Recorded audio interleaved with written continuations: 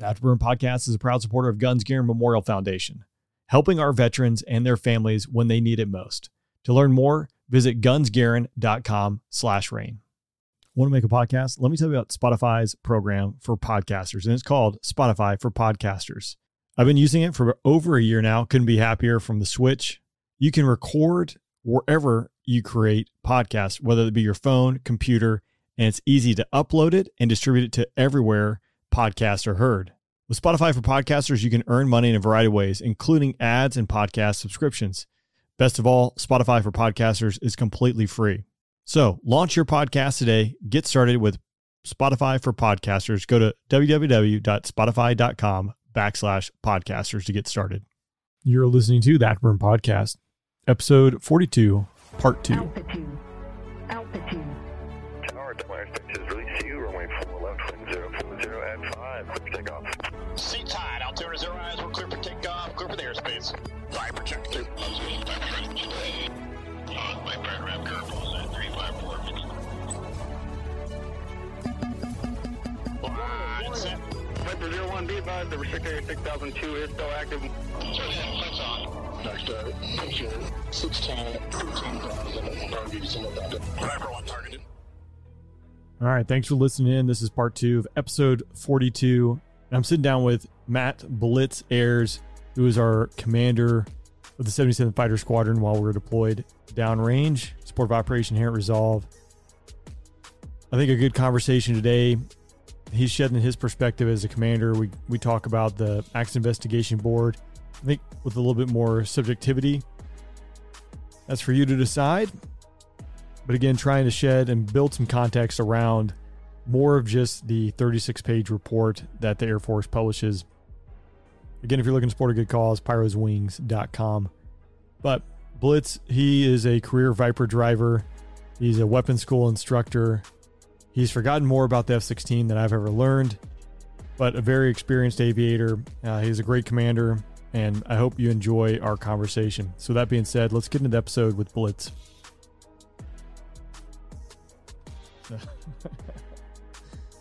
Oh, awesome. Blitz, thanks for joining me on the podcast. Happy to have you here. It's going to be good to talk about this. This is something that affected both of our lives. We're not going to dig into your career, although we can bring some stuff up. But the point of this episode is to dig into a mishap that happened while we were deployed, supporting Operation Inherent Resolve back in 2014. So with that being said, I do just kind of get a little quick snapshot. I do always ask for like the 30 to 60 second elevator pitch from all the guests. You can just kind of tell everyone who you are and what you did and what you're doing today, and then we'll dig into this mishap. Yeah, you bet, Rain. Thanks for having me on today. So Matthew Ayres, Blitz is my call sign. You'll hear Rain refer to that as primarily, I'm not sure if he knew my first name was Matthew. You have a first name? I didn't know that. Yeah. Why would you need one of those? Yeah. So I joined, I was commissioned in 96, retired in 2018, and flew F-16s for the vast majority of that time. And relevant to today was the squadron commander of the 77th Expeditionary Fighter Squadron that left Shaw Air Force Base in October of 2014. Rain was in the squadron at that time, which is, kind of why we're here today to talk about Captain Pyro Du Bois and the incident that happened on 1 December 2014. Well, yeah, thanks, Blitz. Again, I didn't know you had a first name, so it's good to know that it's Matthew now. After all these years of knowing I'm glad. Hopefully you didn't write it down. You'll forget it. Halfway through the podcast, you'll call me David or something else. Yeah, I want to go back and listen to it. Fighter pilot stuff. But no, this one, we're gonna dig into the AIB. So for those who are listening, not familiar, that when there is a mishap in the Air Force, two things happen. There's a Safety Investigation Board, an SIB, that happens. And that occurs first. That information is privileged. So you think of like a attorney-client privilege. That information stays internal to the Air Force. And the whole goal that really is, if there was something that was going on, get that information out to the pilots, the air crew, whoever might it affect, so that we don't make the same mistake twice. Once that concludes, the next thing that happens is an AIB, an Accident Investigation Board. And broad brush, they're really trying to place blame for it. And that's just kind of a general statement, but the AIB is released to the public. So this is the AIB that I'm going to be reading from that we'll have up on the website that if you want to go review it, but it goes through from start to finish, nuts and bolts. But the goal for today is, this is a 40-page document, but it doesn't have a lot of the context. And the goal for today is to build some of that context around this mishap, right? Because Pyro is a lot more than this document. Our squadron is a lot more than this document. And so to build a picture of really what happened, some of our opinions, some I think which we'll consider be fact, but we'll leave it up to you guys to listen and just dig into it. And ultimately the goal of this is, right, we don't make the same mistake twice. We learn from mistakes, we get better, we improve, and then we're going to honor Pyro and his memory. So with that being said, I'm going to dig into...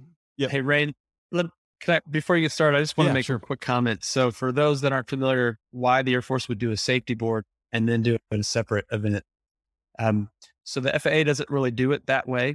And what the Air Force is really trying to get to is, are there systemic issues, either at the highest level down to the wing level, all the way down to the squadron, that are putting people in situations that are unsafe? And was this accident the result of that? Like truly as bare bone truth as you can get, with no concept of, oh, it was your fault or anything like that. Just like truly what happened. Did someone make a mistake? Did we have poor guidance? So that if there is a problem, poor leadership, poor fuel, the radio on the airplane isn't working right to fly the instrument landing procedure or something like that, that we get to that and can make safety improvements. And then you have an AIB, and this is more akin to what the FAA, the National Transportation Safety Board, do. They try to do both at one time. And the nature of human beings is such that if you feel like your life is being examined, potentially graded and evaluated, you're going to try to put yourself in the best light. I'm not saying people would lie, but I'm saying it is a completely different feel, a much more defensive feeling when you're talking to the AIB than when you're talking to the safety board. So I just want to kind of talk about that. You can make a judgment for yourself if that's a good or bad way to do it. I can personally tell you that I have seen actions taken from safety board results that I thought benefited the safety of F-16s at fighter pilots in general. That's a really good point, because SIB, while some stuff can come out of that might, like, for instance, let's say, I don't know, you were drinking, you did something malice and like that's going to haunt you. But typically the safety board, when that occurs, if you mess something up, it's encouraged to talk about it and bring that up and highlight it, because it's going to make it safer for everyone else. And that's not going to be the damning thing that, kills you. There might be some retraining. You might not be flying. There's some things you probably have seen it more at the commander level than I have. But again, it's designed to try to get that open flow of communication, to get to the real root cause and prevent you from being defensive when everyone's looking at you under a microscope, or that would be the feeling, right? Yeah. Yeah. So I said I was going to start reading from the AIB. Before we do that, let's back up to leading up to this, because this AIB kicks off on 1 December 2014, the date of the mishap. That's when the real first record of it is. But if we back all the way up to leading up to the deployment, what the tempo was like, what things were like in the squadron. I showed up in March of 2014 as a new guy in the squadron, and I had to get a lot of training done, get through mission qualification training, get spun up. It was a pretty busy time.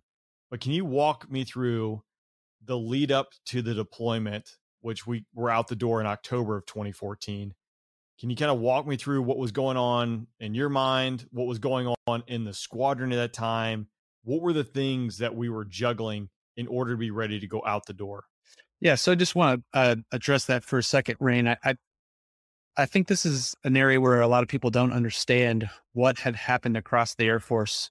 I'm going to use 2012 as a line in the sand, because that is when I came back from the Pentagon, back into the squadron at the operational level, right? And when I got back to Shaw Air Force Base in 2012, I was the director of operations, so the number 2 in charge of the squadron, and I took over the Gamblers in June 2013. During that time at Shaw, when I came to Shaw, I was there 2000, 2003 as just a line captain, right? Just flying the F-16. That was my job. I wasn't an instructor yet. I was a flight lead. And at that time in the squadron, we had squadron commander who was like almost 3,000 hours instructor pilot. The DO was 2,500 hours in instructor pilot. All of our flight commanders were either majors or like, in the older case, or it wasn't major, it was a captain who was getting ready to go to weapons school. So, highly talented, tons of experience, 1,250 hours in the airplane, the F-16.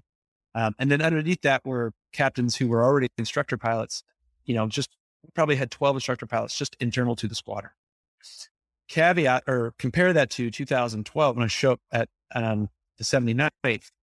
The squadron commander was an IP. I just came off the staff, so I didn't get qualified as an IP yet. We had the weapons officer and we had one flight commander, 4 total instructors, and I wasn't even qualified yet. So the amount of experience, the level of experience had completely inverted. And I tell you that to give you some context. So one of the very first things we did when I was a squadron commander, I took over in June. And I want to say that Pyro and Chaos were the first two. One was a flight lead, one was a wingman that came from Korea. But the first 2 people I was able to draft, we do this internal selection of who we need to balance out the experience in the squadron. And at that time, we looked at the deployment, and I sat down with my DO at the time, my director of ops, and we said, those guys have to be instructors by the time we leave, because the only other instructor we have was getting ready to go to weapons school, which was great for him. I was really excited for him. But we just looked at the squadron experience level, and I tell you that to tell you that was a lot of work that Pyro and Chaos had to do, an unbelievable amount of work. Then on top of that, they also happened to be some of our most experienced captains, just because, again, the experience had inverted. So I've trained them both up to be flight commanders, and they both are taking us to red flags as, an event POC, which is a ton of planning, a ton of coordination. Pyro at that time had also taken us to a green flag, right? And he was also my mobility coordination officer for when we were deployed. And I tried, this was weekly. I would talk to my DO about, we've got to get stuff off of his plate. But we just didn't have the people. We were building up the number of people in the squadron, which was great, but they were all in training. They all showed up either needing mission qualification training top off, or they were young. You were the exception, right? You did need a mission qualification top off, but you were a captain that had experience based off things that happened. So as soon as you got mission qualified, I can't remember if it was 10 minutes or 10 hours, but I guarantee you it was in that same week, I gave you an additional job in the squadron because we just didn't have any other people. And truthfully, I can't remember what I asked you to do, but I guarantee you I asked you to do something that probably took time off your plate. It was really important. I know. But I do remember that time because I showed up, it was busy as a new guy trying to figure out the politics of the squadron, like who's who, and just getting the vibe, because that's my first fighter squadron. Granted, I'd been, a FAPE, so I'd been around the squadron life and had some experience. So you kind of saw at least how the squadron worked, and you kind of get a feel for stuff. But again, I show up, I got to figure that out. I got to figure out what my requirements are. But I remember Chaos and Pyro specifically, because they were both younger than me. Obviously, they've been in the Viper longer than that. But I was watching them balance their new roles of flight commander while they were both going in the IPUG, knowing how busy they were. And I remember Pyro being the Wessup Projo, because the funny story there is I do remember him, like, he was running full speed ahead. And like, that's not even like, he had an afterburner and it was stuck there. And I remember he overslept one morning, and he was the Projo and he showed up late. It happens. And he got in a little bit of trouble for that, but it's just kind of a funny story about Pyro that just like makes me chuckle to this day. But Chaos and Pyro, those guys were humping it. Everyone was humping it, just trying to get the minimum done, right? And then trying to be, then add a little bit more on there, but we had to check all the boxes to get things done. And it was busy. It was a busy time. Yeah. So were you a mobility officer? Is that so I started, I was the left? CELO, so the standard evaluation liaison officer, whatever, paperwork, check rides and stuff like that. I became the mobility guy after Tally, because I think Pyro was mobility, and then Tally took over right when he finished the IPUG, which, that job was insane. So I want to put that in perspective for our listeners, because you're doing a nice job of being humble, and I appreciate that. But you being a CELO at that time, so remember, when I was at Shaw the first time, our CLO was a major who had 1,100 hours and was an evaluator pilot. So it got all the way through the instructor program and now was an authorized evaluator pilot for the squadron. You had just gotten qualified in the F-16. And I made you a CLO because you had the officer timeline. Like you said, you'd already been a VAP, you'd been a captain longer. I think you were the oldest captain in the squadron or second oldest captain in the squadron. And so I was trying to balance your maturity and leadership with your inexperience in the airplane. So, me putting you in that position just goes to show how much I trusted you, but also like I would have loved to not have had to put you there so you could just focus on flying the F-16, but that just wasn't the way it worked out. The time period you're referencing, you said 2003 to 2004. That's, really when it was, you had the guys, I would say the right guys in the right spot, and you weren't having to make concessions to fill boxes or fill squares there. What was the inversion? That's probably a whole separate podcast in itself, but snapshot, why did we end up that way in 2012 on? Why so inexperienced? I'm going to give you the 30,000 foot picture as I saw it happening. Yeah. F-35 was starting to come on board. So F-22 getting done with OT in like 2005, 2006, starting to become a mature weapon system. F-35 was already, I don't know that we started making them yet. I think we started producing them in 2008. But in the F-16, F-35 transition, somewhere in that time frame, and I'm not going to be able to tell you the specific year, it was not sequestration because I know that was in 2012. But we had a similar event where we went through this big, the Air Force in particular had to make concessions. F-22 was a very expensive airframe. We were trying to bring drones on board. We were looking for ways to trim the budget, and that was just something that was happening DoD-wide across the Pentagon. And what we decided to do as a force, obviously not me, but what generals at the Pentagon decided to do was to eliminate a large portion of F-16 training with the assumption that F-35 was going to ramp up commensurate with F-16 ramp down. And when F-35 got delayed, go figure, you make a one airplane for 3 different units and they all do different things. The consequence of those ramps not happening at the same time, we had really not thought about what would happen because the F-16 at that time was training 3 times as many fighter pilots as any other airframe because there's 3 times as many F-16s. Like, it's not magic. Right. We weren't doing anything better. It was just, and so when that throughput slowed down, we couldn't take as many pilots out of pilot training and put them into fighter cockpits. So we slowed down pilot training, and that caused a tidal wave that then started in about 2009 to 2010. There was not enough pilots to transition to the Guard Reserve. They were hiring like crazy. So that put even additional pressure. And then, oh, by the way, airlines were hiring like crazy at that time. So those 3 things, the training reduction, because that takes years to stand back up, followed by 2 additional external factors, Guard and Reserve hiring and airlines hiring. We saw retention rates go somewhere from between 65 to 70% of people were signing the bonus to about 25 to 30%. And that happened for like 4 straight years. And you're seeing the results of that now. Or you saw it, we saw it then. It is also, there's been other things since then that have happened. Retention rates have come back a little bit, but not tremendously so. Not where it needs to be. Moral story, this doesn't happen overnight. And it leads us to where we are today. I mean, there's several things, and they're still dealing with, even though it's come back a little bit, retention's still a factor. And I think you would still find inexperience relatively low, especially if you compared it to the early 2000s. That being said, we know we're really busy getting out the door in October of 2014. A lot going on, juggling a lot of pieces. When we were going out the door, how confident did you feel? Like, did you think we were squared away and ready to go? Did you have some question marks still hanging over your head? What were your thoughts as we were leaving? Well, here's commander speak, right? So the first time in my mouth, I'm like, absolutely not. I would have loved another month where everyone took everything off the squadron's plate and all we did was focus on training, right? Because I knew it was going to be intense. Over half the people, probably more like 9 out of 10 people hadn't deployed before. They definitely hadn't deployed to what we were getting ready to do. We're going into Inherent Resolve. Remember, at that time, we didn't really know what the surface to air threats were. We didn't know what countries we've been flying in. We didn't really know what the ROE was going to be. That was evolving on a weekly basis.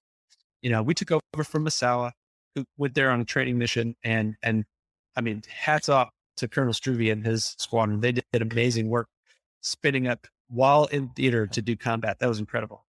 But we were stepping into a situation that they had put a Band-Aid on an arterial bleed. And so we were going to have to fill that infrastructure. And so, yeah, man, I wanted a whole nother month where we could just get our brain focused. Cause like you said, I mean, the day before we took off, we left at 03 a.m. local Shaw time. I'll never forget. I'm sitting on the runway at 2:59 waiting to plug it in the afterburner. And that day before I went on pilot rest, I was arguing with our LRS folks about what could go in pallets. And I'm like, I just don't feel like I'm focused. Right. But on the other side of that, this is the other side of my commander. I had never been around a group of people at that time that were able to solve problems more autonomously and more effectively. I slept great. I slept like a baby the night before we left because I knew no matter what happened, we may not have been as ready as I would have liked to be, but I knew we'd react quickly and as well as anybody. And so I was confident. Actually, I was just randomly thinking about this too, because remember all the things we had to get done leading up to the deployment. And part of this is always reacting and how we handle things. But it was like, I think almost like 3 or 4 weeks prior to us deploying when we had to go through the advanced beatings of SEER, which was a late surprise. Hey, by the way, the entire squadron has to stand down for a week and go through advanced resistance training. Like we didn't have, like everything was down to the wire. And then, oh, by the way, we're going to take a whole week of flying out of it. So again, I think just a testament to you and everyone else in the squadron just getting things done, because that was a huge bowling ball that got thrown down the alley at the pins. They were just sitting there, just kind of holding everything together. Yeah. So I remember that specifically, and you're right. It was like 3 or 4 weeks prior. And I remember that specifically because we were still talking to AFSENT, or I was. I wouldn't let anyone else have these conversations because I know that they would have just lost their mind. Like they were still thinking about plussing us up 6 more jets. And like I was trying to, like, where are those people going to come from? I don't know if I can pull them from other squadrons. Like, I don't know what their qualifications are. Like, and so AFSENT said, we just need a yes or no. Can you do it? And I'm like, physically, can I do it? Yes. Right. And that they didn't want to hear about qualifications or training or who was ready. That's not their problem. It's like, okay. And so they turned it off. It was the Thursday of that event where they said, no, you just stick with what you have. And that's like, great. And now someone's going to go yell at me for an hour, but at least I don't have to inform 12 more people that they're going to deploy. Oh, by the way, in 2 weeks. And see, I just have different memories. I just remember Chaos getting slapped nonstop during the resistance training. Chaos, if you're listening, he just had the slappy face. I don't know what it was. They picked on him. I remember you talk about people that learn quickly. I remember by Wednesday, Chaos said, I learned that if I open my mouth, they don't hit me as hard. I mean, that is fidelity. Yeah. Let's think about how hard it is to focus on changing your muscle movements so no one hits you as hard. Oh, good for Chaos. He's smart though. I would have just been getting hit hard. I know. I don't think I'd ever gotten there. Oh, the digress. So yeah, I mean, this is all to say, I think it was a rather challenging time. Now that units don't have to face it, there's always variables you have to deal with, but it was a pretty hectic and busy time just to get everyone qualified and out the door, going to a relatively unknown deal.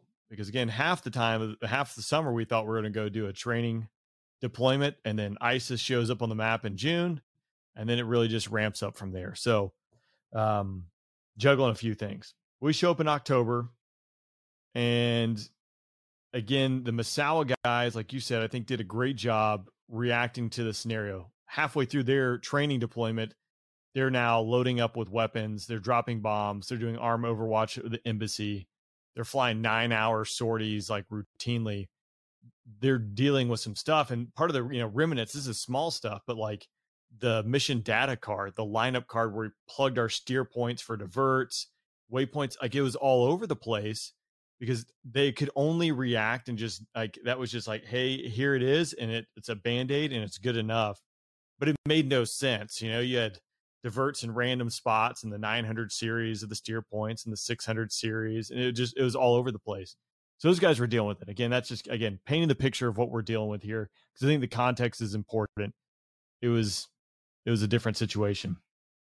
So that being said, I was going to jump in here to the first page of the executive summary of the AIB, unless you have anything you want to highlight before we go.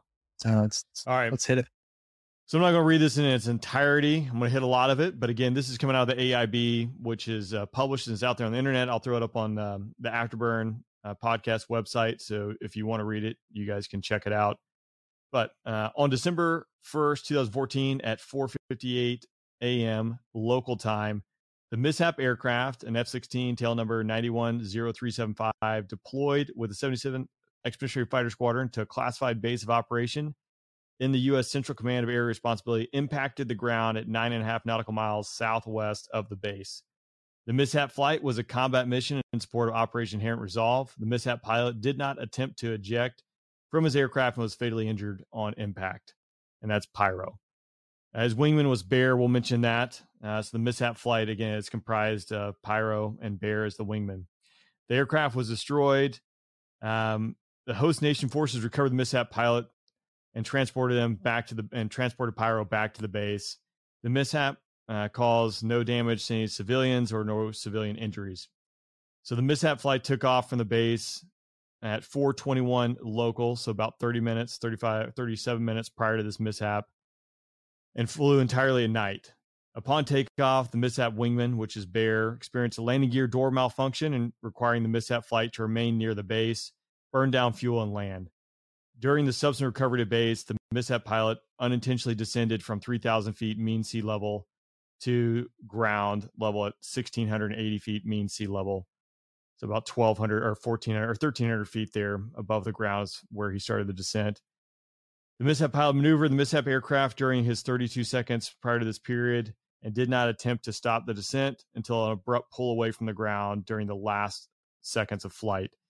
It was insufficient to avoid impact. The mishap pilot flew 1,000 feet below minimum altitude prior to starting the landing approach, reducing the time to recognize and recover from the subsequent unintentional descent. With no radar control to expedite their combat mission, the mishap flight executed a common practice of joining the instrument approach inside the initial approach fix against published procedures. The mishap pilot did not attempt to eject and was killed upon impact. So the accident board president found by clear and convincing evidence the cause of the mishap was the mishap pilot's unrecognized descent into the ground, resulting into controlled flight and terrain. And then additionally, the president found by preponderance of evidence the mishap pilot's initial intentional descent below the min-safe altitude significantly reduced the time available to recognize and respond to the unrecognized descent there. A lot to unpack here. I would like to say I kind of start off here. I was actually walking back from the bathroom, and I remember them showing up overhead and started burning down fuel. And the reason I remember that is, one, it was the middle of the night. It was 5 o'clock in the morning there, and two jets showing up at high key catch your attention when you're an F-16 pilot of what's going on there. I went back and I was on the phone talking to Anna, and about 30 minutes into our conversation, the phone cut out, and then, the phone didn't cut out yet. I heard the recall of the commander's action team, and Anna said, "What was that?" And I just said, "You know what? Someone probably had a medical emergency. Someone probably had a heart attack, most likely, and they're recalling all the medical personnel because we were a small base, so they're getting everyone there as fast as they can." And then a few minutes later, our internet cut out. So I ended up going to bed, and about 30 minutes later, Hyde woke me up.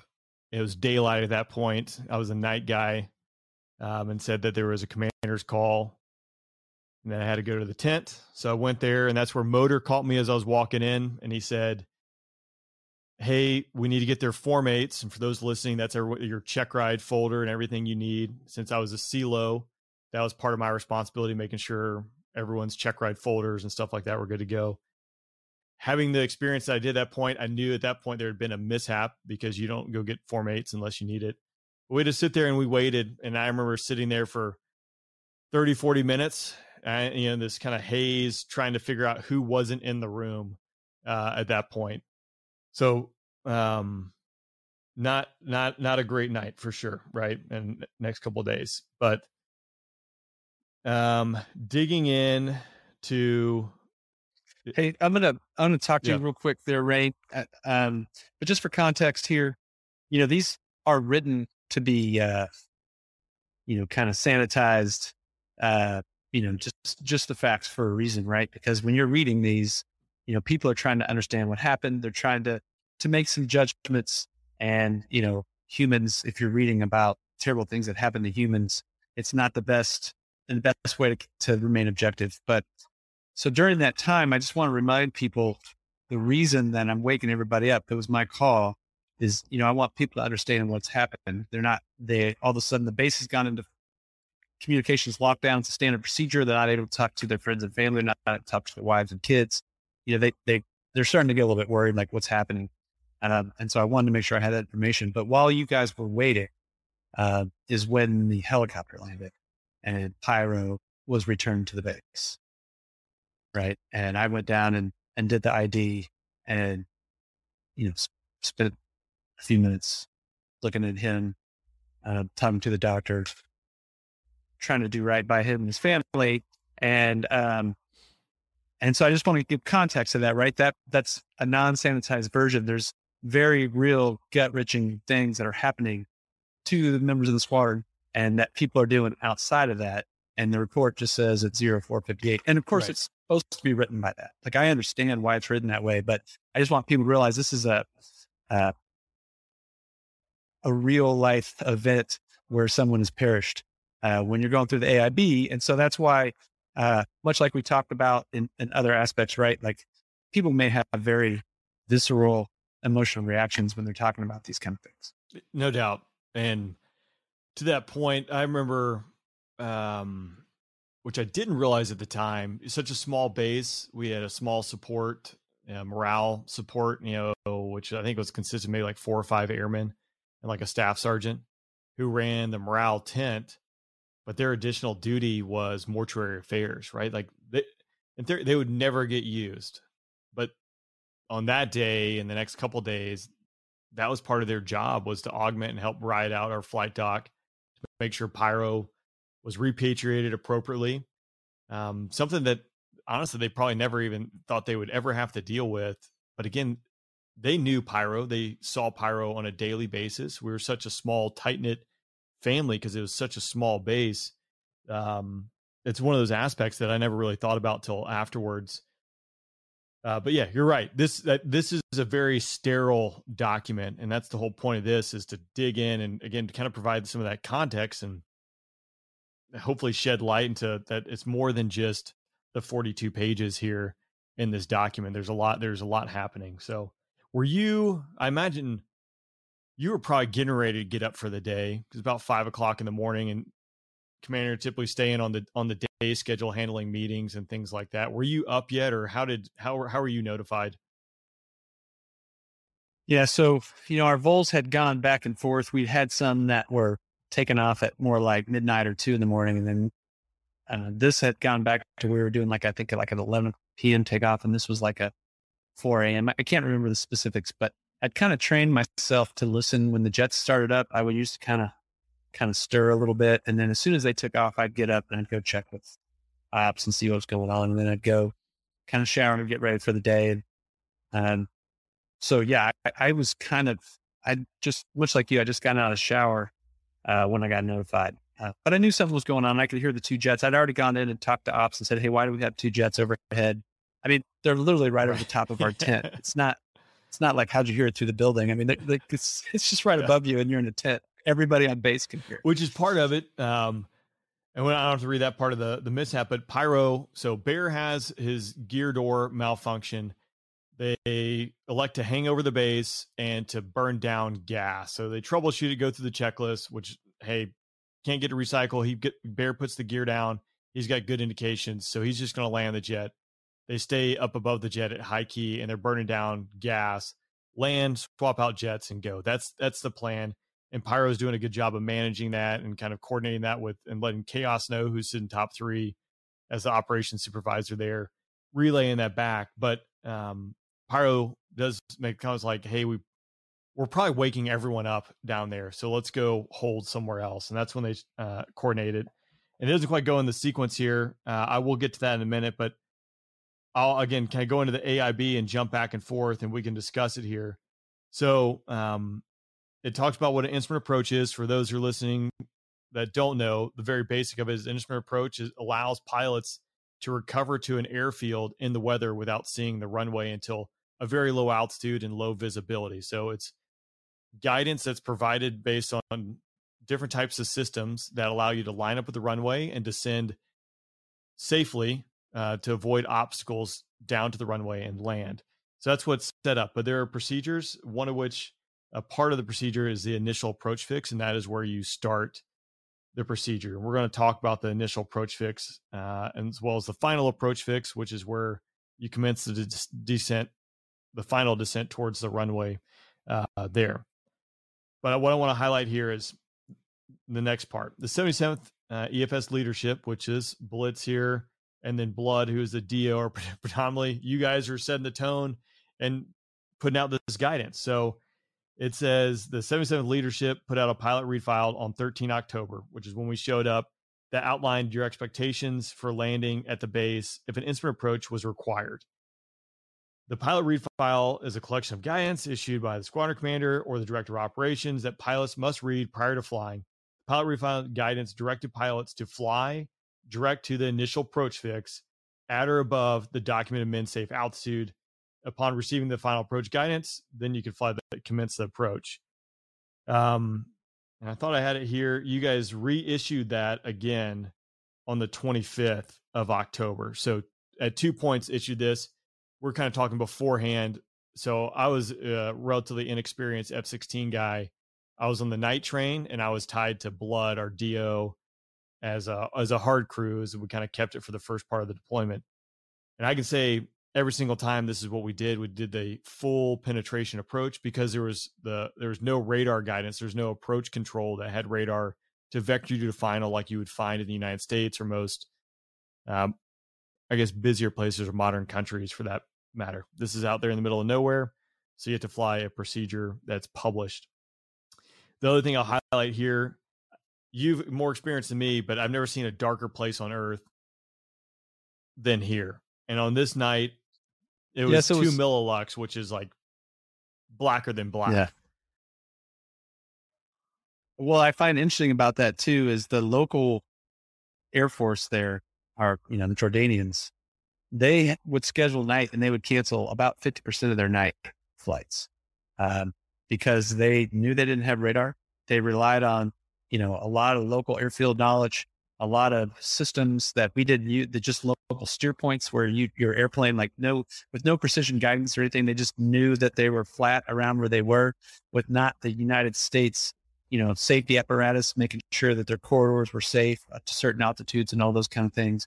And if it was really dark or at all weather, they canceled because they knew they didn't have the safety requirements. And so, we are trying to have a scenario where pilots are coming back to a place that's really dark, that they don't really know.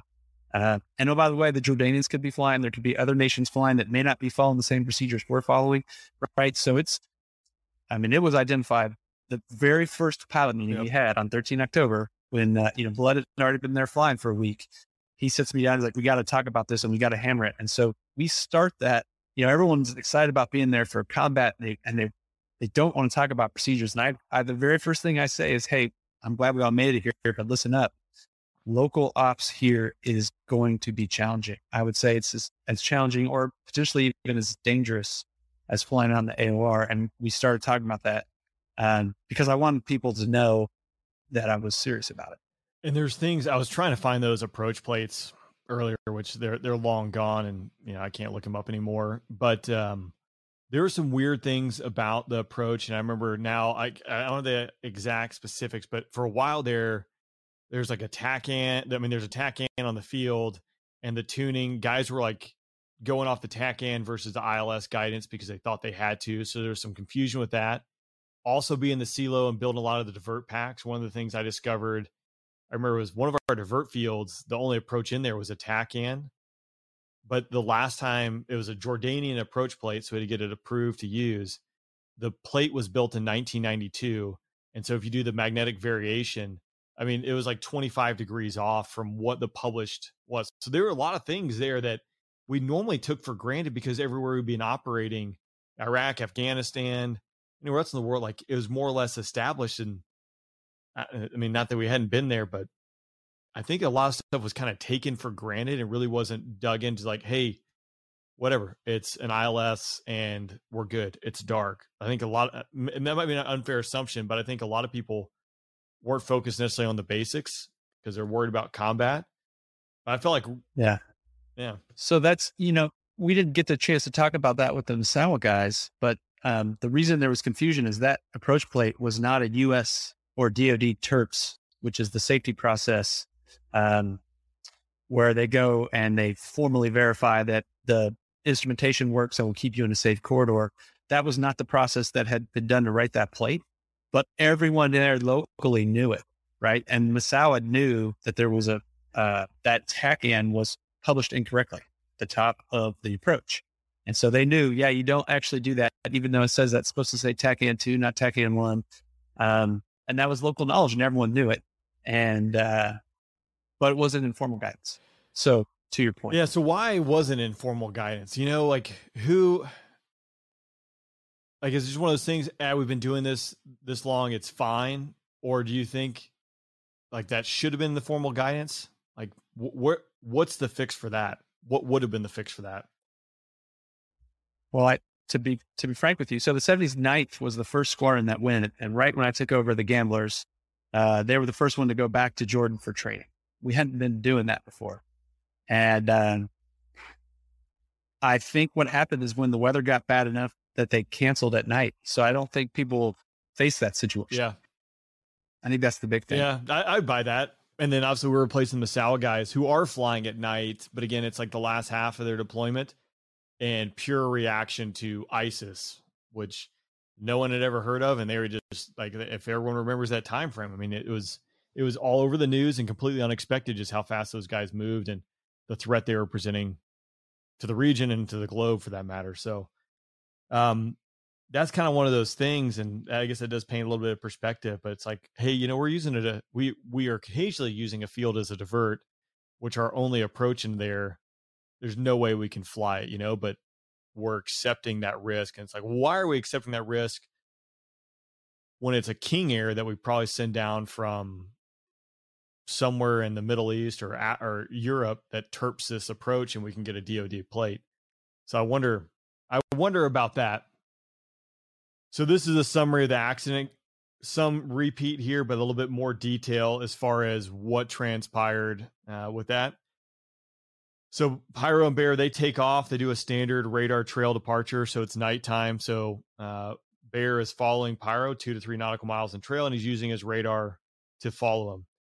Once they're airborne, Bear attempts to raise his landing gear, but is unable to do so, and because of the landing gear door malfunction, and he immediately radios Pyro to inform of the situation. So Pyro directs their flight to orbit above the base, 8 to 10,000 feet, which are called high key, and he passes the tactical lead to Bear. So Pyro is now supporting Bear, probably in a wedge formation, just following him around as they're going through the checklist and trying to troubleshoot what's going on. So he's able to extend his landing gear and get a normal configuration with no other malfunction. So that's when they decide, all right, we'll burn down gas and we're going to land because we got a good, Bear has a good configuration. So Pyro goes through and he coordinates with both the control tower to burn down gas.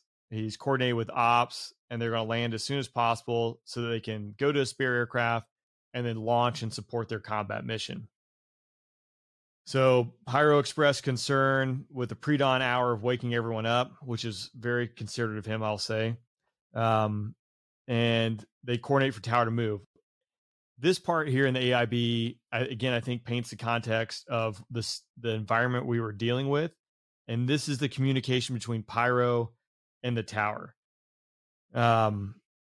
So they go out, they hold, and they're ready to start back. But Pyro radios requested to descend to 4,200 feet to intercept the ILS. runway 31 full stop. The tower comes back, Roger, report localizer established. Pyro responds, Wilco. So again, really hammer it home here is there are language barriers. So these guys do speak decent English, and I think we had an American in the tower, if I remember correctly. So if everything went sideways, we would definitely have someone could jump on the radio. But you're dealing with Jordanians, and again, English is typically not their first language, and no radar coverage for it. So from 252, no, I guess that's Zulu. So at 452 Zulu or 452 local to 454, 2 minutes, Pyro is contacting operations. He's coordinating with ATC, and they're working their recovery. But in this time period, he makes 3 60-degree bank turns with little heading change, while he appears to be trying to get a radar lock on Bear, who he's put out front, and Bear has the tactical lead. So the bad aircraft is going to land first, which is a common practice, especially in this scenario here. And he's just going to maintain a radar trail from him, or radar trail formation. So we'll keep going here. The mishap wingman, which is Bear, he is out front of the formation. He is setting up for the ILS. They're intercepting the localizer course at approximately 10 nautical miles from the runway. Pyro maintains 2 to 3 nautical miles of radar trail behind Bear, and he is descending through 4,000 feet, levels off at 3,500 feet MSL momentarily, and then continues his descent. As he passes 3,000 MSL, still heading west, so trying to line up with the runway, his throttle's near idle, and he's at a descent rate of 2,700 feet per minute, which I highlighted because that's about 3 times what you'd want there on average. Now, again, don't have the complete picture, but 2,700 feet per minute on ILS is pretty steep. He continues the descent. 16 seconds from impact, he descends to 2,300 feet MSL and approximately 40 degrees to intercept the final approach course. He uses 42 degrees of bank. So that's for instrument approach. 30 degrees of bank is standard. I would say in a fighter, like if I had ever exceeded that, I'd be lying, but it's kind of one of those things at night, you try to temper that as much as possible. So maybe an indication here that not quite doesn't have complete spatial awareness here. Near the end of the turn and 6 seconds prior to impact, Pyro called the mishap wingman, asked if he was receiving the ILS glide slope, and during the last seconds of flight, Pyro initiates a 4G level pull away from the ground, so he's recognizing probably the ground rush there is my assumption. Bear lands, and he's trying to radio Pyro, seeing because he doesn't see him land behind it, and we'll just kind of skip there. But nonetheless, some highlights from there, right, is we're talking about the initial approach fix. We're talking about a descent. So they set themselves up for radar vectors, or not radar vector. They set them up for self vectors to the approach. So they're not going to the IAF, the initial approach fix, and flying the full procedure.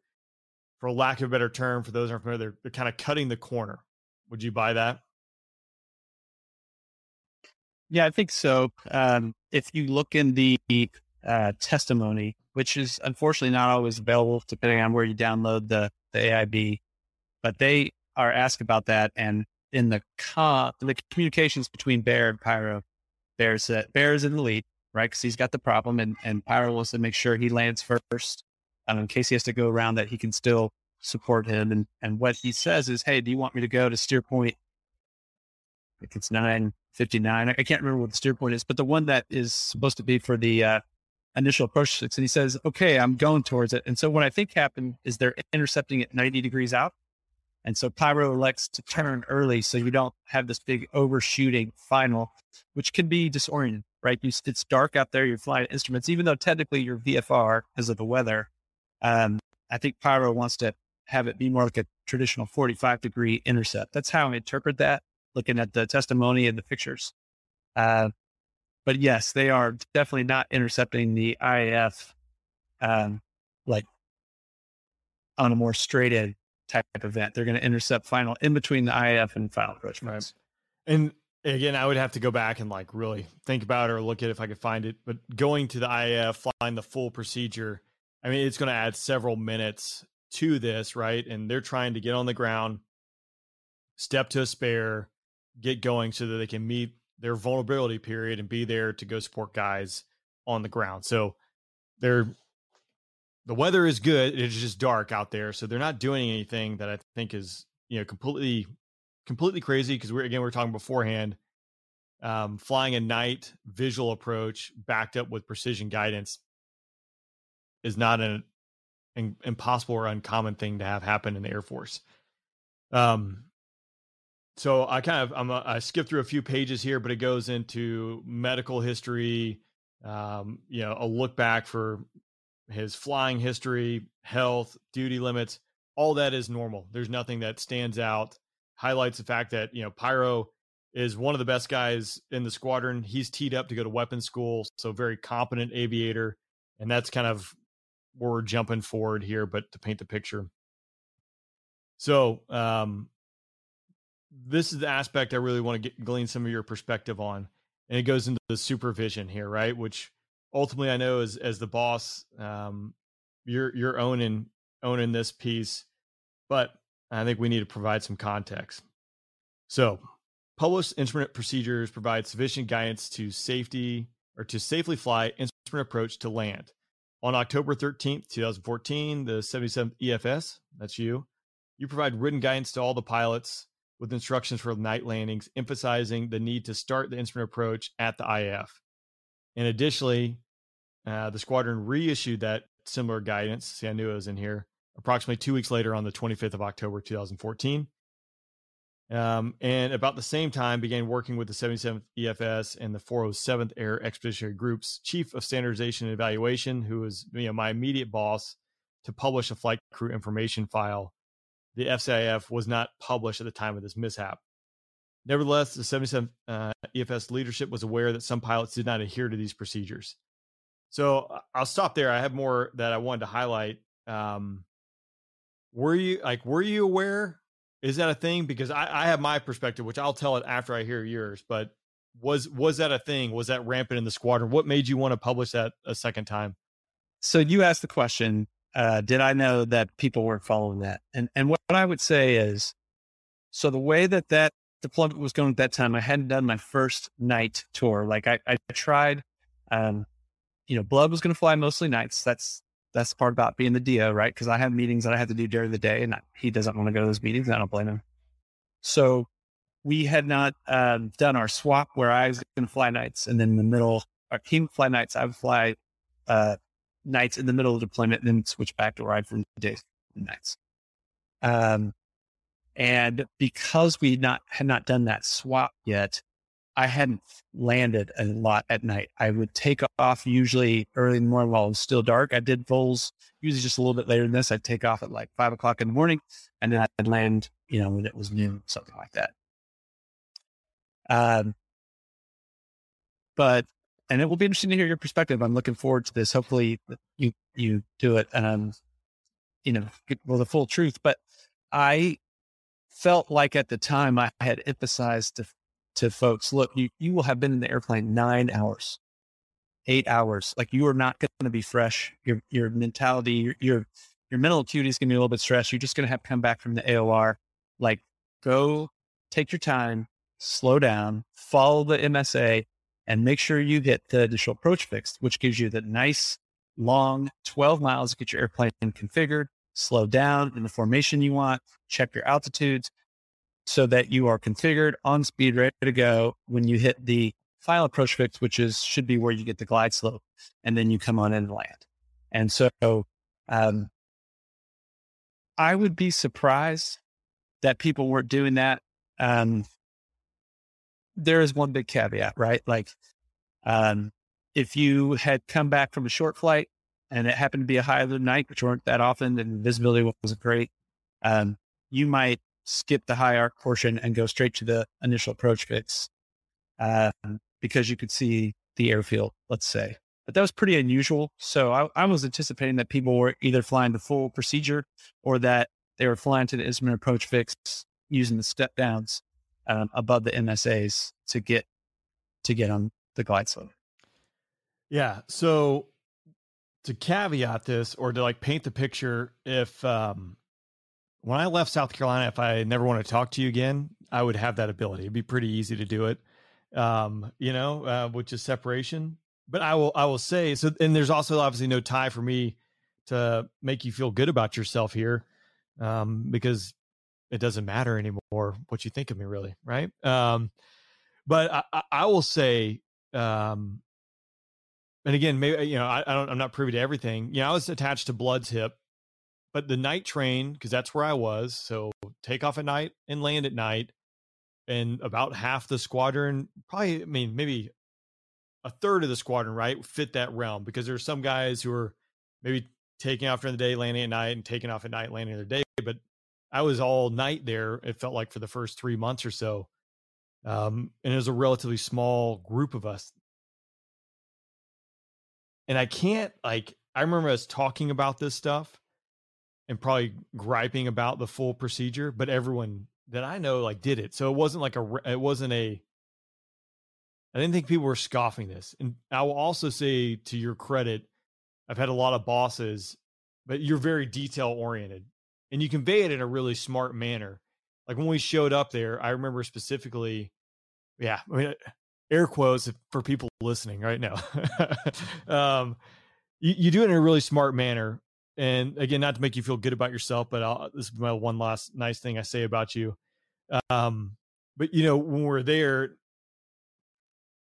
probably just a handful of guys had shot live missiles. They had actually taken off with live missiles on their jet ever before. And if they had, it was at a WESUP, so they've only done it once. And now we're flying out there with 2 live AMRAAMs, a 9X and a 9 Mike. So it's for real. So pre-flighting not only the bombs, but pre-flighting the missiles, everything that goes into that. And you made it a point. You guys will go out there. You'll go to the jet, as we're in processing. You guys are going to go out there and you're going to do a pre-flight with one of the Misawa guys. You're going to go out there with Poker, the weapons officer. You guys are going to go through and get familiar with this stuff ahead of time. Additionally, with that, I do remember them being the emphasis on the admin pieces of this, which often gets left out in the fighter pilot world, right? You need to be able to put your pants on and go to work without having to be told how to put your pants on, right? Like doing an instrument approach is putting your pants on and going to work or getting home. It's just something you really just don't have to think about. There's an ILS or there's a TAC in, and that's where the brief usually ends. But I do remember us spending a lot of time talking about this in the beginning, and it'd be curious. I needed to track down Hulk and Prox, Suspect, and I think Flint was also night train there, and glean some of their experiences, get their take. And I'll do that because, again, my impression of everyone on the night, I think, especially in the beginning and then after this mishap, has reinforced how important the basics were. And I don't think we ever slipped from it, but that was just me. That's my take. That's my thoughts. I thought we were very detail oriented. I thought you were very detail oriented. I thought Blood was very detail oriented, and I thought the tone was set for it. There was no one cutting corners, in my opinion, or that I saw, right? And I admit that I don't have the full picture, but again, we're a pretty small group, and I felt like we were relatively aligned. So that leads into the next piece of this, and it goes, despite published 77th EFS guidance to the contrary, the self-setup approach by members of the 77th EFS was a common practice within the squadron. At a minimum, some pilots perceived that the 77th EF leadership informal focus in regards to night approaches was to meet approach requirements by the final approach fix. And Pyro used this self-setup, as it says, approach during the mishap flight and did not start the instrument approach at the IAF as indicated by the published instrument approach procedures. So, I kind of take offense to this a little bit, right? And I'm sure you do to a certain degree. But there with it saying, yeah, this is a common practice. And again, I have to go back and ask some of the guys, but I don't feel like any of us were cutting corners. We talk about Pyro setting up for this, doing a night visual approach is not an ideal thing to do, but with backing it with precision guidance, completely legal. and I can't remember if we had, I think we had Pappy's there. So like you have the visual guidance to get you to the runway and do it safely. For it. So there's nothing wrong with that. But that aspect, just kind of hearing is like, I never got interviewed. So I am curious as to, where that information came from or where that opinion came from. I know it came from the general here, but how did he come to that conclusion?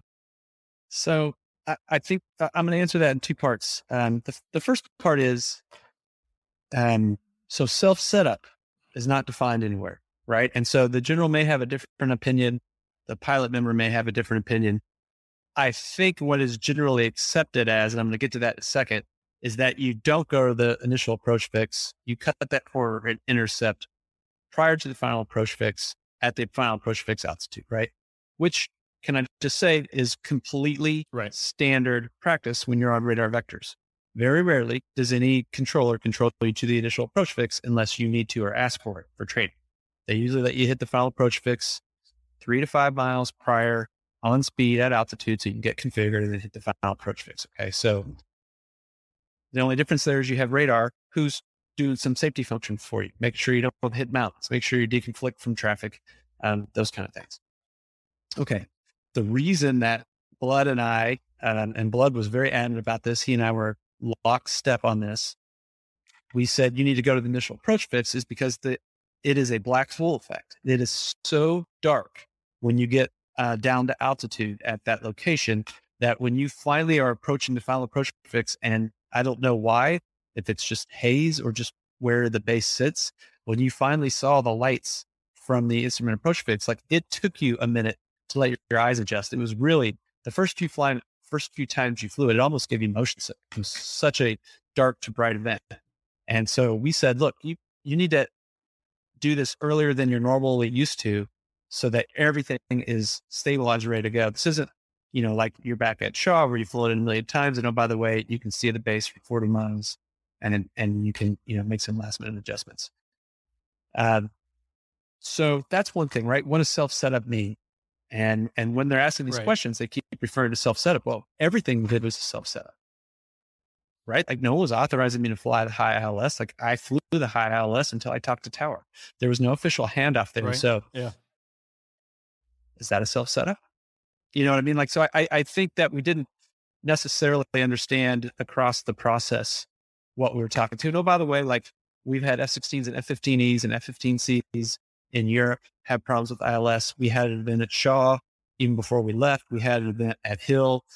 F-22s have had these problems, right? Like flying instruments can be challenging even when you can see everything that's happening, let alone when you've been in that cockpit for 9 hours and you just came back from a combat story. No, that's not what Pyro and Bear were doing, but they were dealing with an EP. Yes, it was an easy EP. Yes, it was handled, but it took you out of your rhythm, right? They're thinking about other things now and they're going to land quickly. They want to turn because the CAC still wants them to get most of their volt. I mean, there's external factors going on.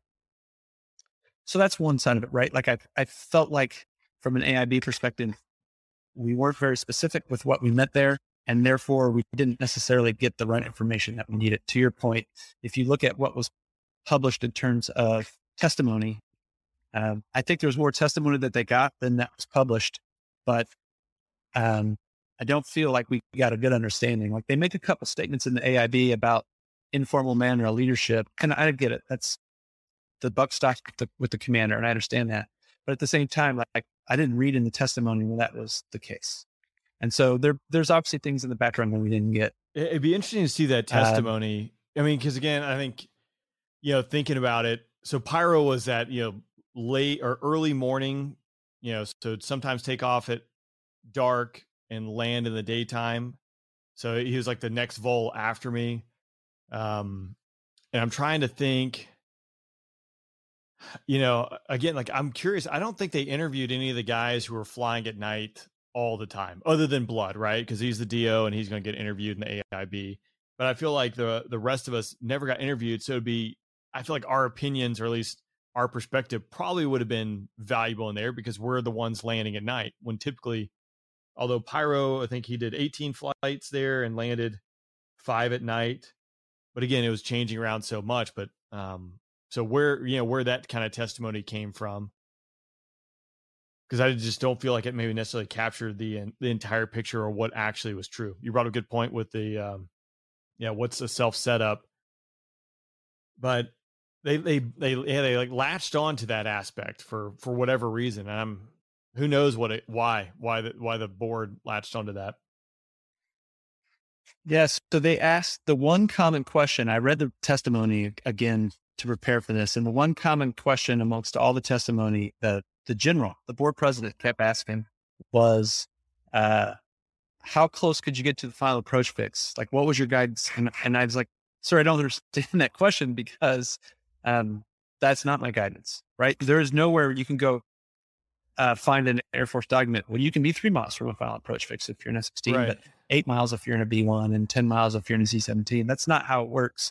Other than to say it is, we intercept between the IAF and the final approach fix when we're on radar vectors all the time. So, those kind of things happen. The last thing I would say, we talked about the safety board versus the AIB earlier, and this is the second point I was going to make, is for the safety board, we took all of the squadron guidance that we'd written and we compiled it and handed it to the safety board. And I think there was like 15 squadron refiles and a couple more pilot refiles. But there's information that we had published. Some of it had to do with administration stuff. Some of it had to do with flying stuff. There was all kinds of different schedule changes and things like that. When I did my testimony, was under the impression that the AIB got that information. When you're part of the AIB as a testimony provider, as a witness, they don't tell you what they've done. And you don't get a lot of say when you get to testify. They don't give you any preparatory, like, these are things we want to hear about. You kind of just show up like it's like, a trial, like at a court. And so part of my answers, I go back and read it now. They don't always kind of have as much detail as you think, because my assumption is that they had the 2 squadron refiles that dealt with that. And oh, by the way, we had published 5 or 6 more that dealt with, in general, the administrative phase, both, in the AOR, when we were going back and forth to tankers, we'd had some people that weren't as detailed as I wanted them to be. And I just kept trying to emphasize to people, like, admin is going to be deadly because you're going to be tired. It's the middle of the night. You can't take anything for granted. So I feel like if they would have either had that, I noticed they didn't publish it as part of the AIB. I would like to have seen that published to get a more accurate picture. Yeah. Hey man, I'm not objective. Maybe I wasn't doing it right. Like, I can't, but we don't have the information to know what we agreed to. The other thing that was in the AIB when they asked me is like, why hadn't we published the FCIF yet? And so for people that don't understand that FCIF, when it's published, that is guidance for everyone coming in and out of that base. Well, we don't own that base, right? So I got to get the Jordanian Air Force to tell me, A, I can publish it, and B, they'll adhere to it. And if they aren't adhered to it, how I'll know when they aren't, so that we can deconflict from there, right? There's a lot of stuff that has to happen. Oh, by the way, I also have to get that coordinated through the CAC so that when people divert to our base, they know there's been a change in procedure. So we had started it in October, right? I mean, we've been working on it for 6 weeks, but it's a long process. And so that's why it hadn't been published yet. Well, you just mentioned Jordanians, but there are 4 different countries flying F-16s in and out of that base. So dealing with all the politics that go into it, there's a few moving pieces. As I kind of like think through this, what was the AIB like? Because I don't remember them coming there. The SIB, I remember those board members being out there for at least a limited period of time, like boots on the ground. Was the AIB there, or did you guys do this via telecon? How'd that work? Yeah, so remember, this is 2014, pre-COVID, pre-Teams and pre-Zoom and pre-Google Meets. We did it all virtually. So no one showed up from the AIB to the base. And obviously I have some heartburn with that, because they didn't interview people from other squadrons, or at least they didn't publish it to talk about how dark it was in the AOR. They didn't send someone out to fly with us. They didn't send someone out to come inspect the 8th program or anything at the front desk or top 3 or anything like that. So again, maybe it would have made me look worse. Maybe it would have made the squadron look worse. I can't say it did or didn't, but I just don't think we got the full picture.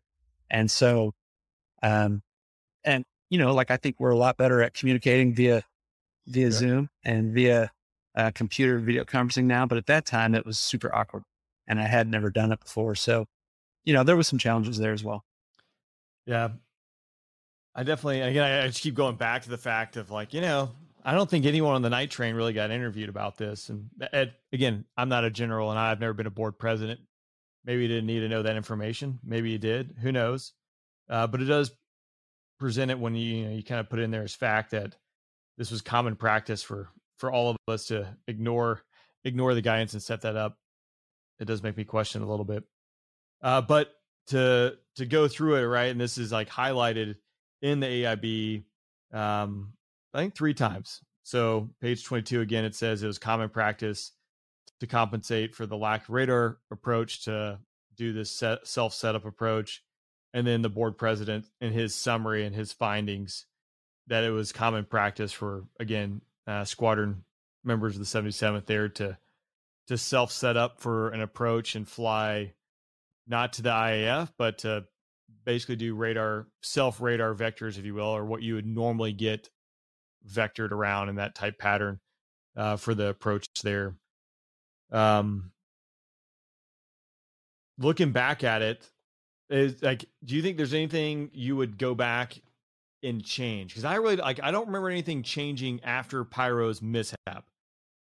Because I felt like we were going out there. Did I miss that, or is there anything you go back and change?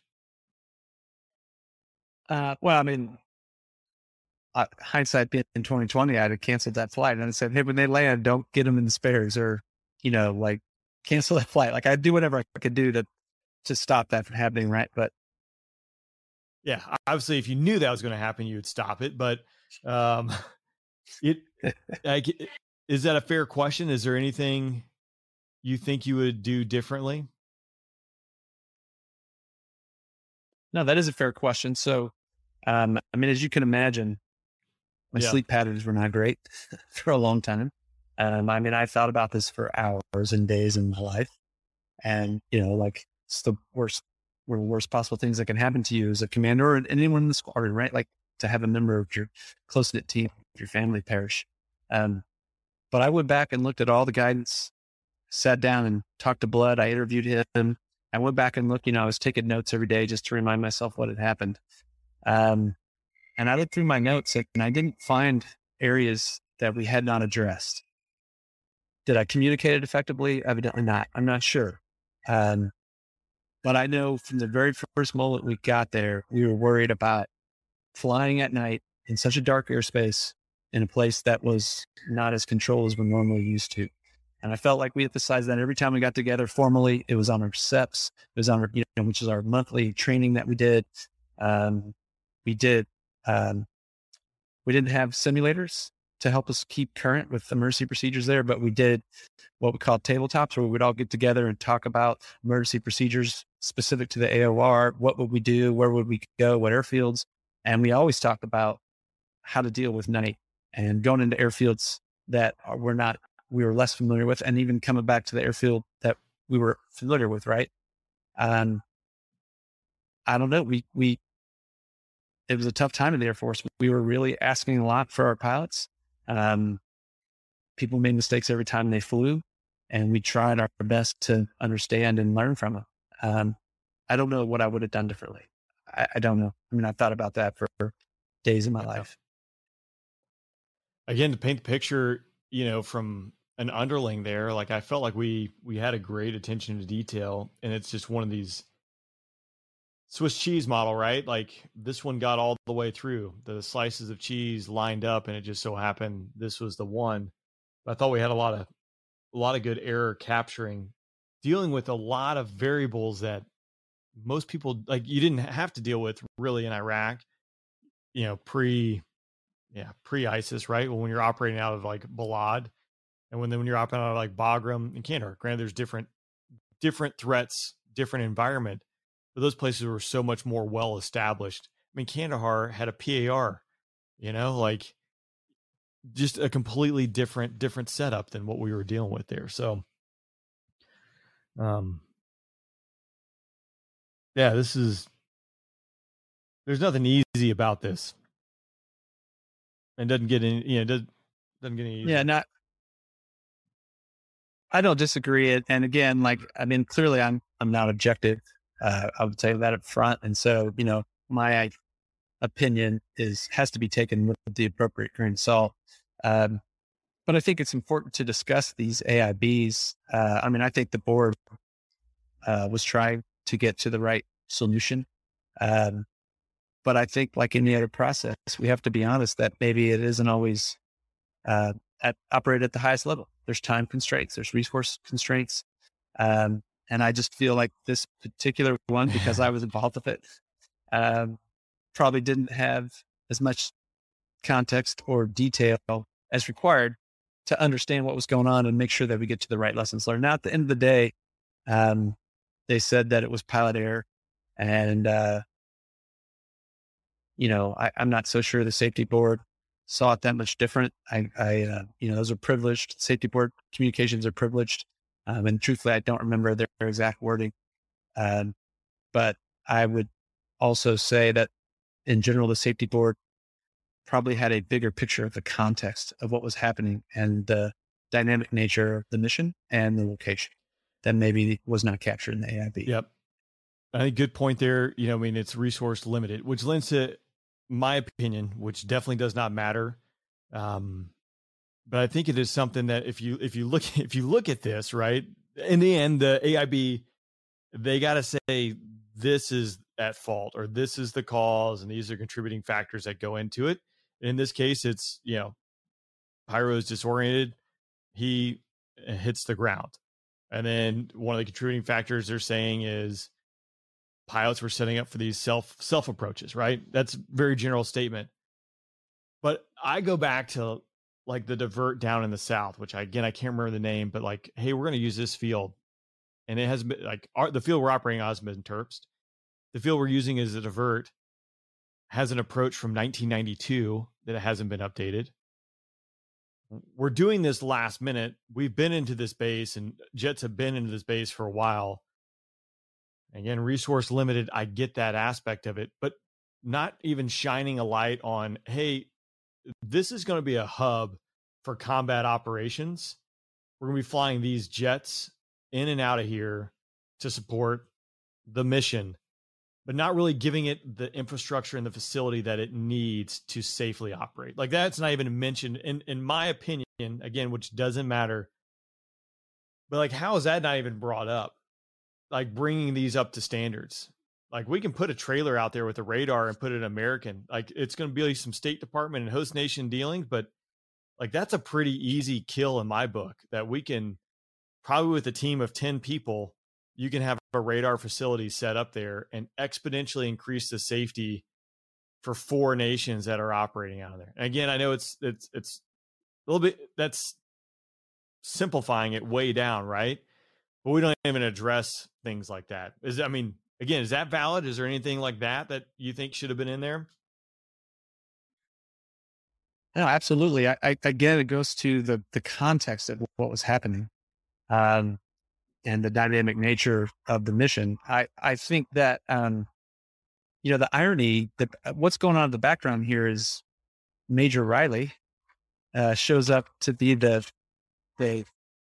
wing stand battle officer, and he comes to me in the first week and goes, all these diverts that are published, they haven't been proven. I can't even, some of these people won't answer. When I call on the line to the OSS, it's going to tell me about, like, they don't answer the phone. And when they do, they don't even know what approaches they have, because we just haven't exercised this process.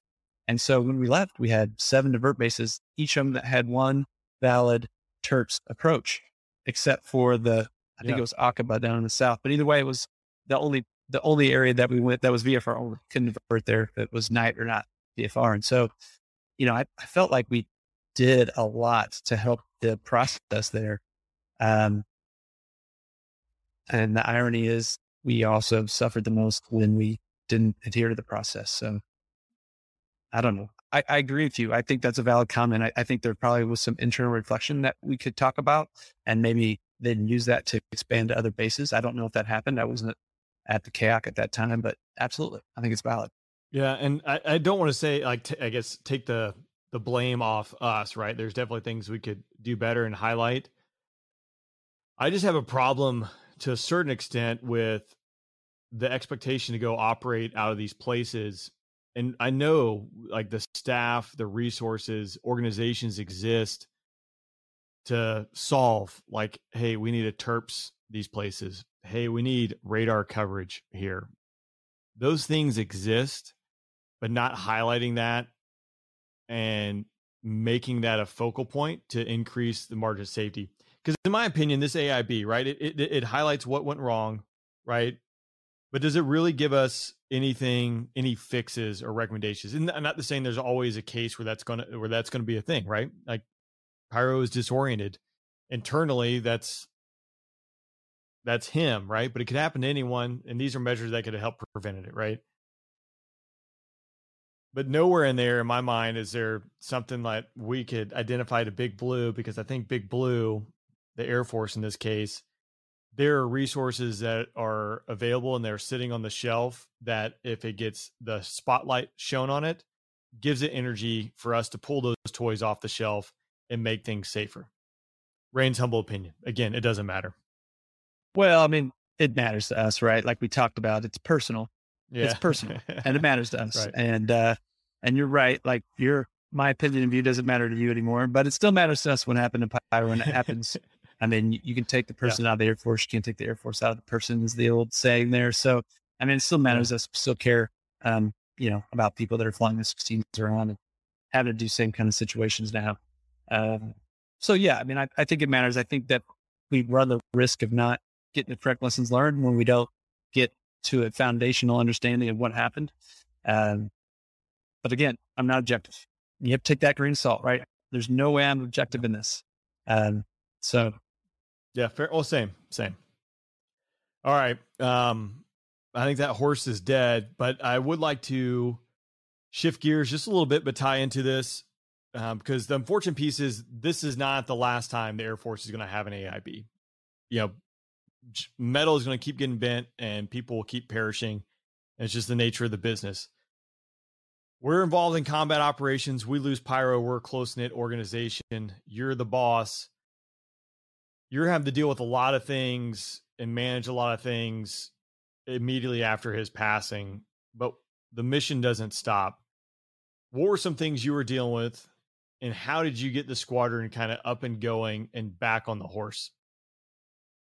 Yeah. So a couple things. First off, there's very practical matters. You mentioned mortuary affairs. I had to do next to kin, right? And if this was in the United States, it would be me going out to notify Pyro's family. And that wasn't able to be done. So I relied on people back in the United States, which, oh, by the way, my family got involved with, just due to the nature of our friendships. And, so now my family is dealing with things that have happened in combat deployment as well. And there are, you have to coordinate with the host nation and coordinate with the CAOC. And, we're going to have a memorial service, and our other units going to come in. They did. Other units came in for it. The host nation wanted to do an event for it. They work with Pyro all the time. You have to then coordinate with the CAOC when you're going to stand back up, right? Is it 24 hours, 48 hours, 72 hours? Because they're going to, they're not sending you home. They're not sending your whole unit home. They're not sending a replacement. So you're going to stand back up. And then,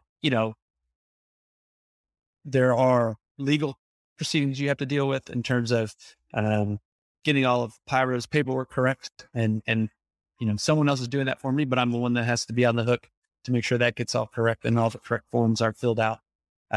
Medical follow-ups, things that he has to have to, his family needs to continue to get benefits and those kind of things.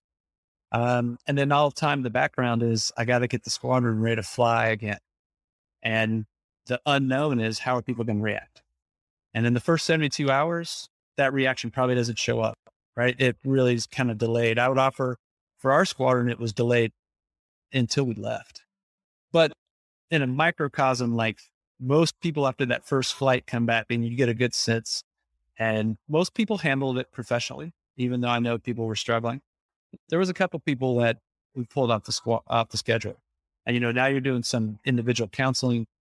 We didn't have access to mental health professionals at that base at that time. And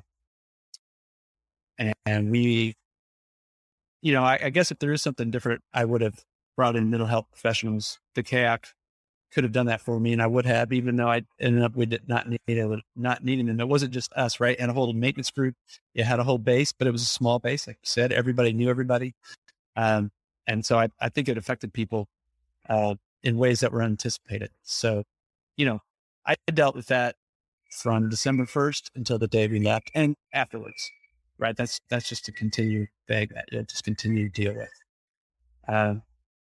But to your point, how do you get the squadron stood back up? I told you when we started this interview, I had a group of people who were amazing at being autonomous,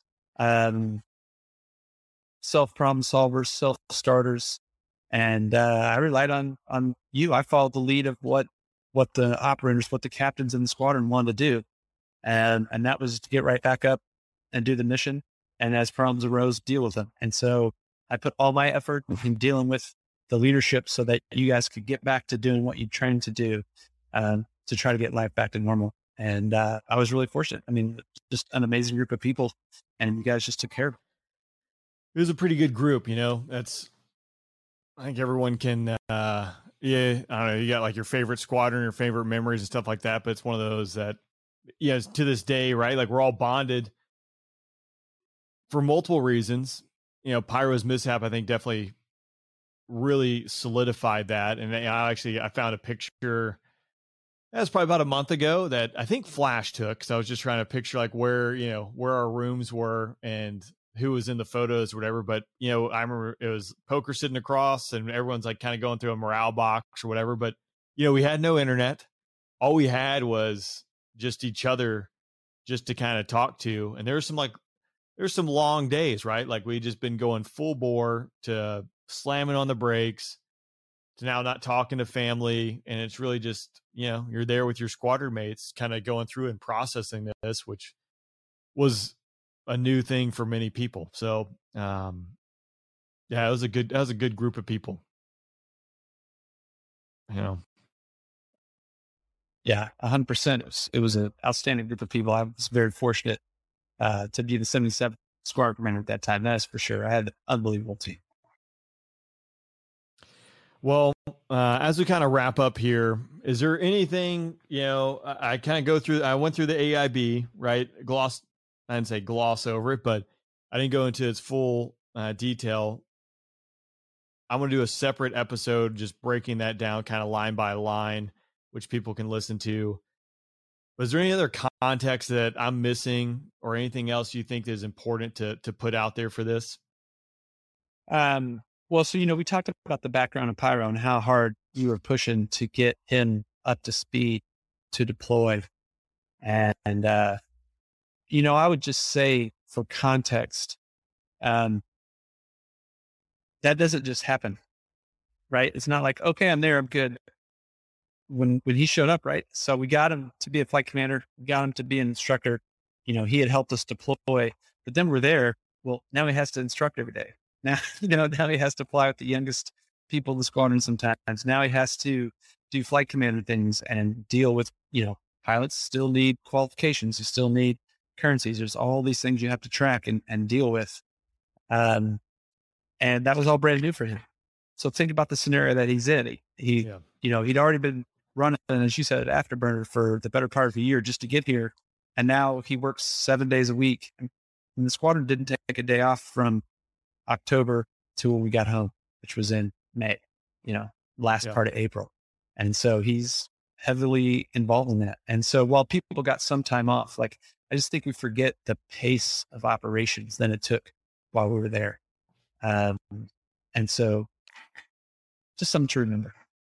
Yeah. Well, and as you mentioned it, I know, but again, I think it's hammered home. You said like October when we got home, but probably Pyro for the year prior to that had been running at that pace. I remember him and Ashley getting married. It was like after one of his flights, going down to the courthouse and just squeezing in the opportunity to get married because there was just no time to do anything. And he's going through these upgrades, so he's in on the weekends. He's pro Joe, so he's in on the weekend. I mean, it's nonstop. So I think I had a right. You don't know what you don't know, and there's a lot of stuff I don't know, but. I remember at the B course, I had a maintainer. He's like, when I got out of the jet after a sortie, he's like, "So, sir, you just heading home now?" And I'm like, "No, that's not how it works." But the time that guy saw me was an hour prior to I took off, right? I show up, I shake his hand, I hop in the jet, we crank, I disappear for an hour and a half, I come back, shake his hand, and in his mind, that was it. That's all I did, right? But you don't see the day prior where you spend 12 hours mission planning, the day of where you're showing up, 6 hours prior to takeoff because you're briefing, finalize mission planning, and then the debrief, which happens, and it could take 6, 7, 8 hours, if not longer. You being a weapons school instructor, you guys just doing marathon debriefs for half a day. For no good reasons. I mean, why wouldn't you? Why wouldn't you want to be an Eagle guy with a bunch of chalk and spend one full day debriefing? But I digress. So yeah, I think that's a really good. No, but I think a good rule of thumb, right? Like when you're at home training, it's 3-1, 3 hours of debrief and planning for every hour you fly. I think we usually fly between an hour and a half. And if it's an hour and a half flight, you have 4.5 hours for brief and debrief. There's other time involved in that, but like just for the brief and debrief. So it is long days. But even deployed, that's why you try to make things so standard, because your debriefs are going to be long. You're going to have to look at, if you had a weapons deployment, if you talk to the cat, like there's all these things you have to debrief and you have to understand what happened. So they are going to be long days. No doubt. For sure. Awesome. Well, Blitz, I appreciate you taking the time today, go through this. Again, Pyro, just an amazing human being. I'll have some links in there to Pyro's Wings, which is his foundation, his parents and his wife Ashley started, which getting young people involved in aviation, specifically ROTC cadets, helping them fly and get scholarships. So you can go out there and support that. Again, I'll have links for that out there, but I appreciate you taking the time going through this and providing some context to the whole mishap. Yeah, Raiden, I appreciate it. Like I agree with you. Please support Pyro's Wings. I just talked to Pyro's parents not too long ago for a recent event that we had. It's a good organization. I'm proud to talk to them and continue to support each year. And then thanks for having me on the podcast. Absolutely. Cheers. Well, I hope this part of the episode was beneficial and hopefully you got something out of it. Hang around for part 3, where some former gamblers join me and they share a story about Pyro.